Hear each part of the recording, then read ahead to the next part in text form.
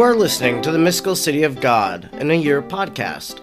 I'm Father Edward Looney, and throughout the year I'm reading and reflecting on the 4 volumes, over 2,500-page work by the Venerable Maria of Agreda. If you would like to discuss today's reading, I invite you to head over to Facebook, and there you'll find the Mystical City of God in a Year podcast group, and you'll be able to interact with me and other listeners and followers. I'd like to continue to share the reviews that have come in about the Mystical City of God. Today's review comes from Andy Garcia. It was left on February 3rd of 2022. Grateful beyond words. The Mystical City of God in a Year podcast is an answer to my prayers. I'm so thankful that Father Looney gives us reflections as well. Truly grateful. This is amazing. Well, thank you, Andy, for that review. And the Lord inspired me to do this, and I am happy that you were able to find it and continue to make your way through the Mystical City of God with me. If you would like to help spread the word about the podcast, I'd encourage you to rate and review it, especially on Apple Podcasts or whatever platform you listen on. Ratings and reviews help the podcast to be in the spotlight and perhaps will show up as a recommended podcast in somebody's algorithm. Now let us thank God for the life of Venerable Maria. Almighty God, you will that all people know the saving power of Jesus' name.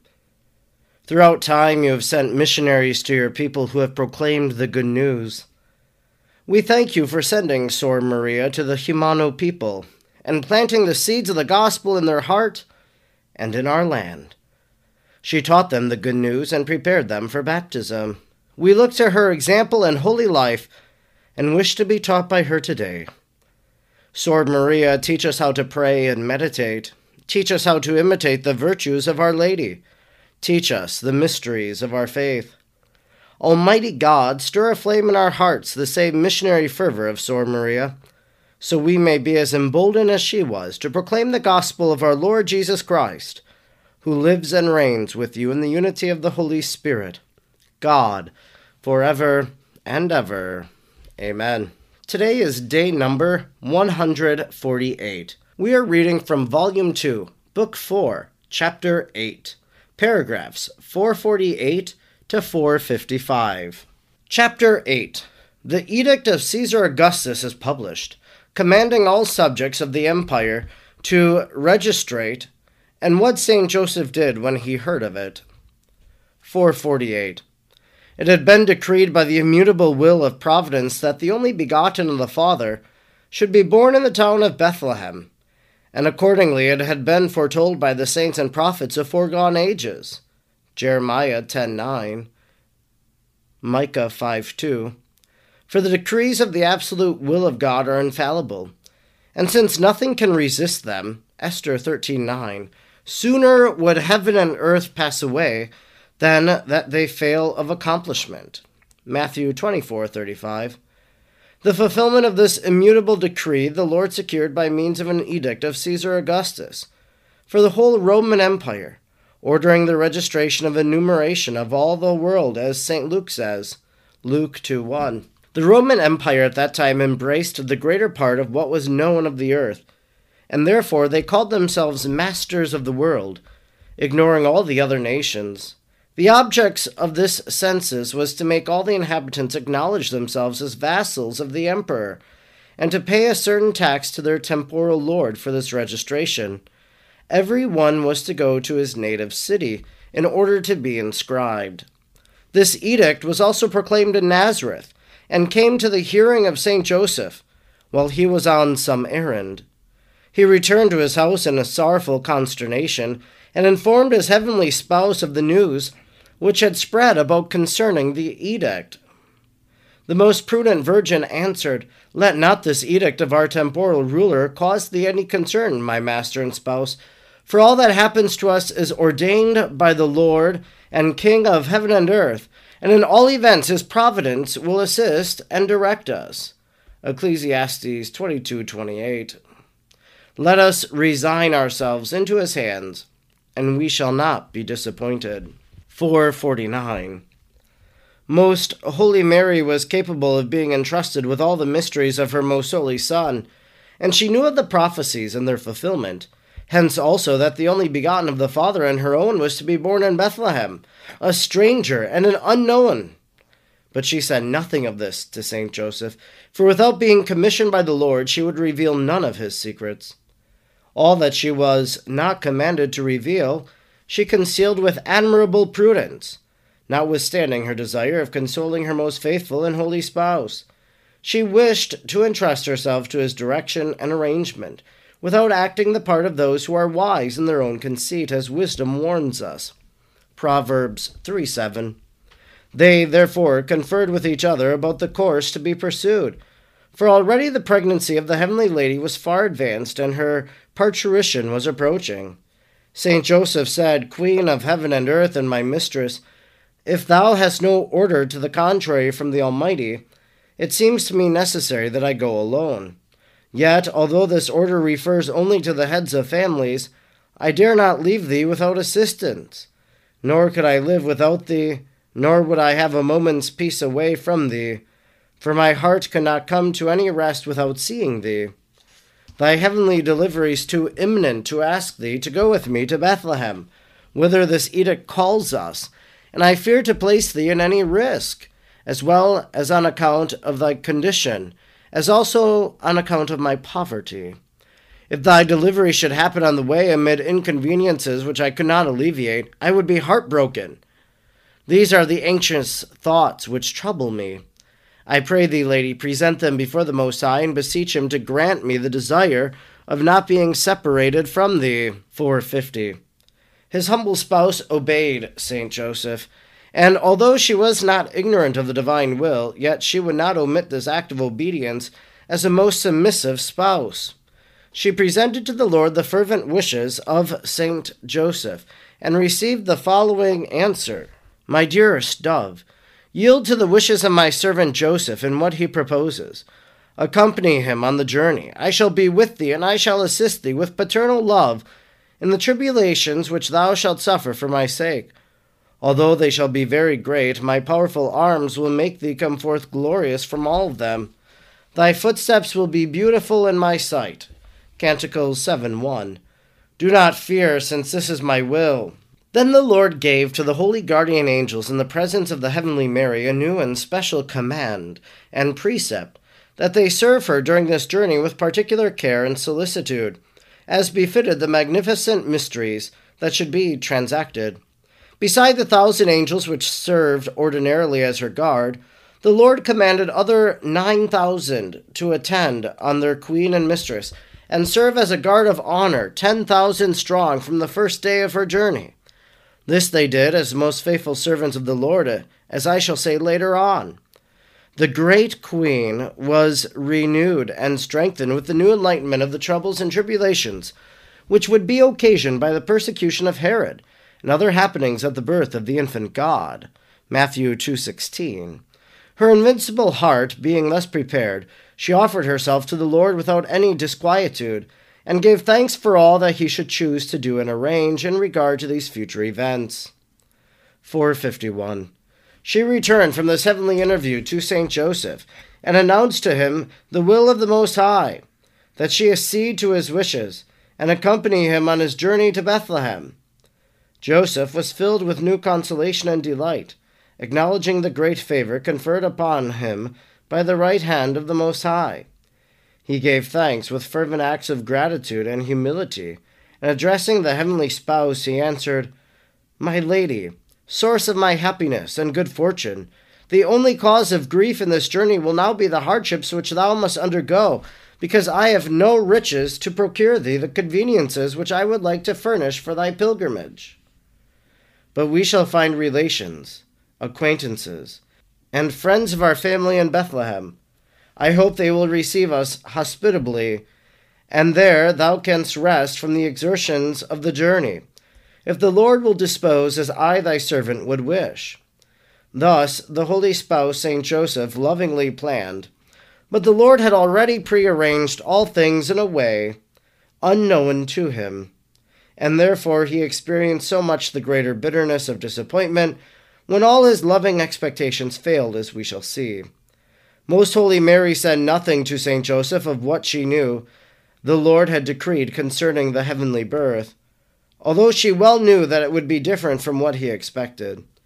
She rather encouraged him, saying, "My spouse and my master, I accompany thee with much pleasure, and we will make this journey as poor people in the name of the Lord, for the Most High will not despise poverty, which he came to seek with so much love. Relying on his protection and assistance in our necessities and labors, we will proceed with confidence.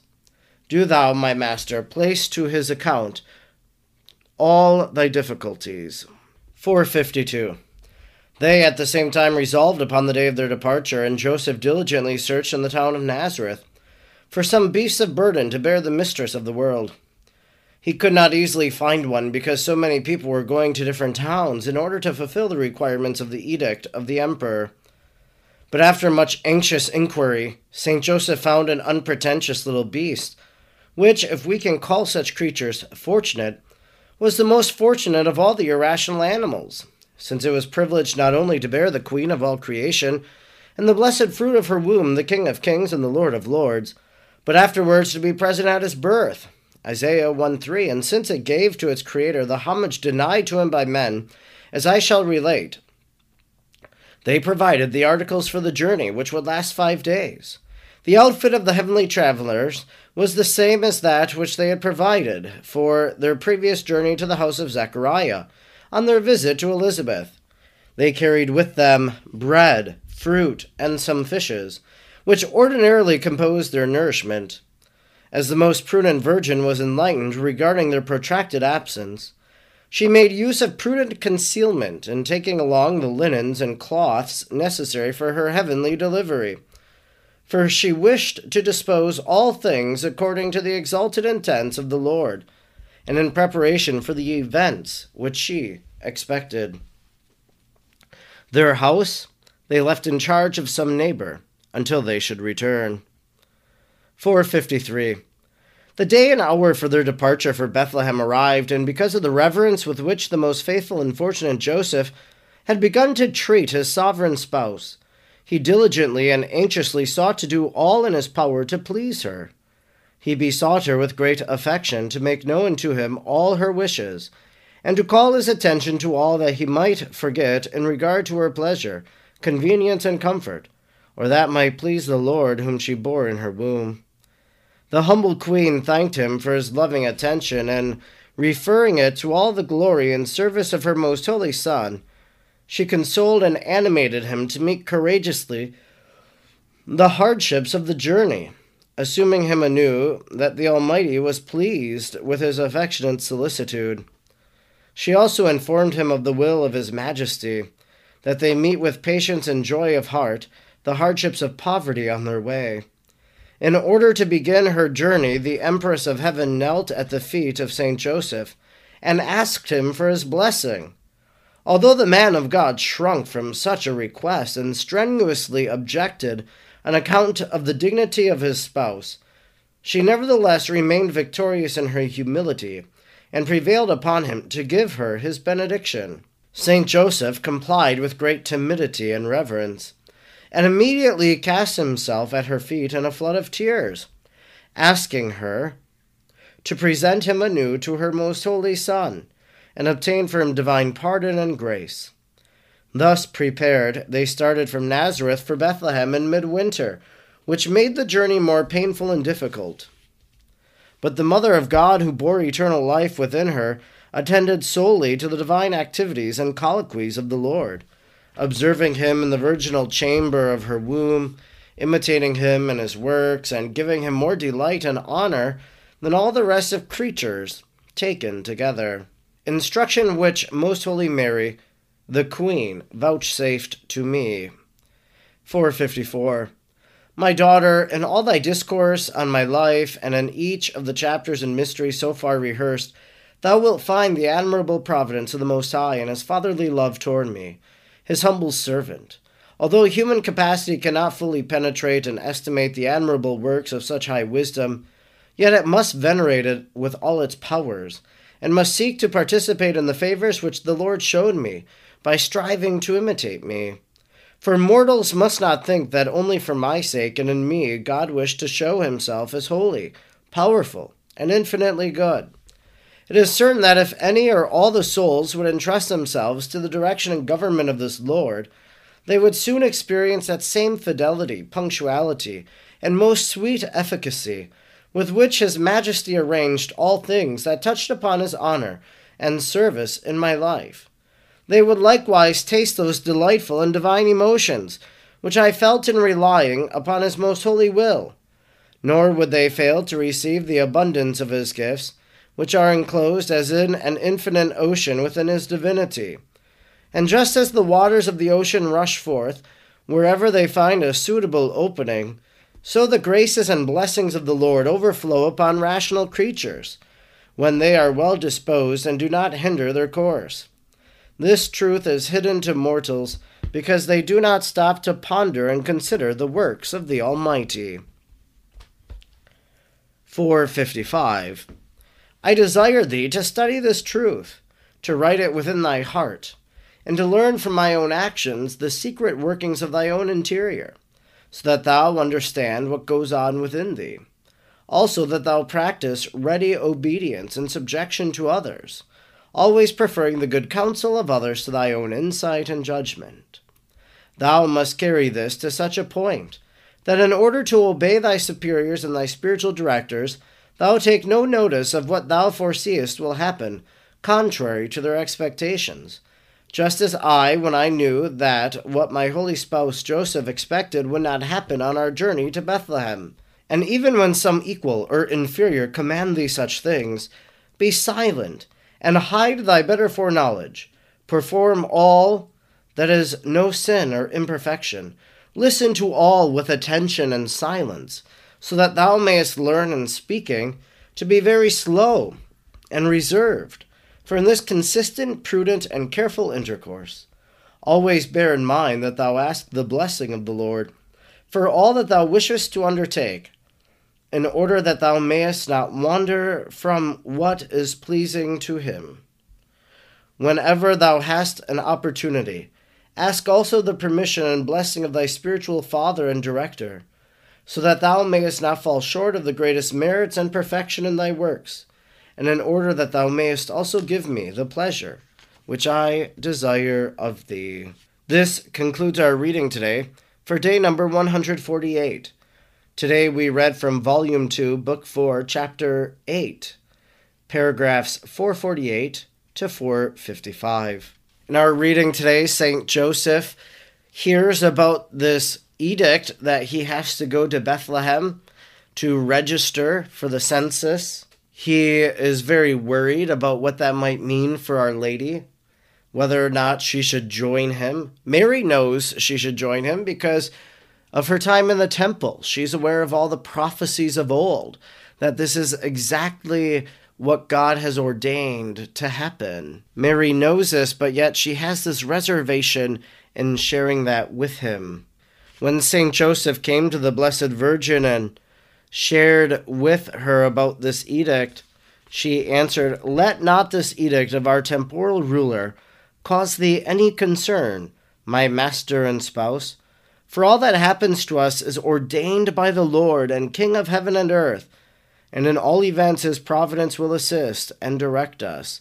Let us resign ourselves into his hands, and we shall not be disappointed. All is ordained by the Lord. We resign ourselves into the hands of the Lord."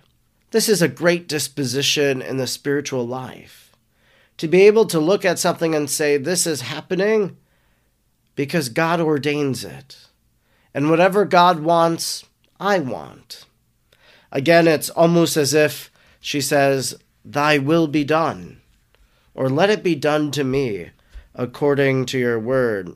And then St. Joseph says to Our Lady, "These are the anxious thoughts which trouble me. I pray thee, Lady, present them before the Most High, and beseech him to grant me the desire of not being separated from thee." So there's this request of St. Joseph, "Blessed Mother, pray for me." And just as St. Joseph went to her, we go to her and we say, "Pray for me" as well. Take a step back and look at this. This is Our Lady and Saint Joseph. This is wife and husband. Husband asks wife, pray for me. Well, in your own life, ask people to pray for you in your immediate circle. If you're experiencing something that's troubling, ask your husband or wife to pray for you. Ask your children to pray for a need of your family. Ask your friend to pray for something that you are struggling with. There is power in prayer, and especially when we unite in prayer for one another. I'm Father Edward Looney, and throughout the year I'm reading and reflecting on the 4 volumes of the Mystical City of God. I'm grateful you joined me today, and I hope you'll join me again tomorrow. Until then, may God bless you, and Mary pray for you.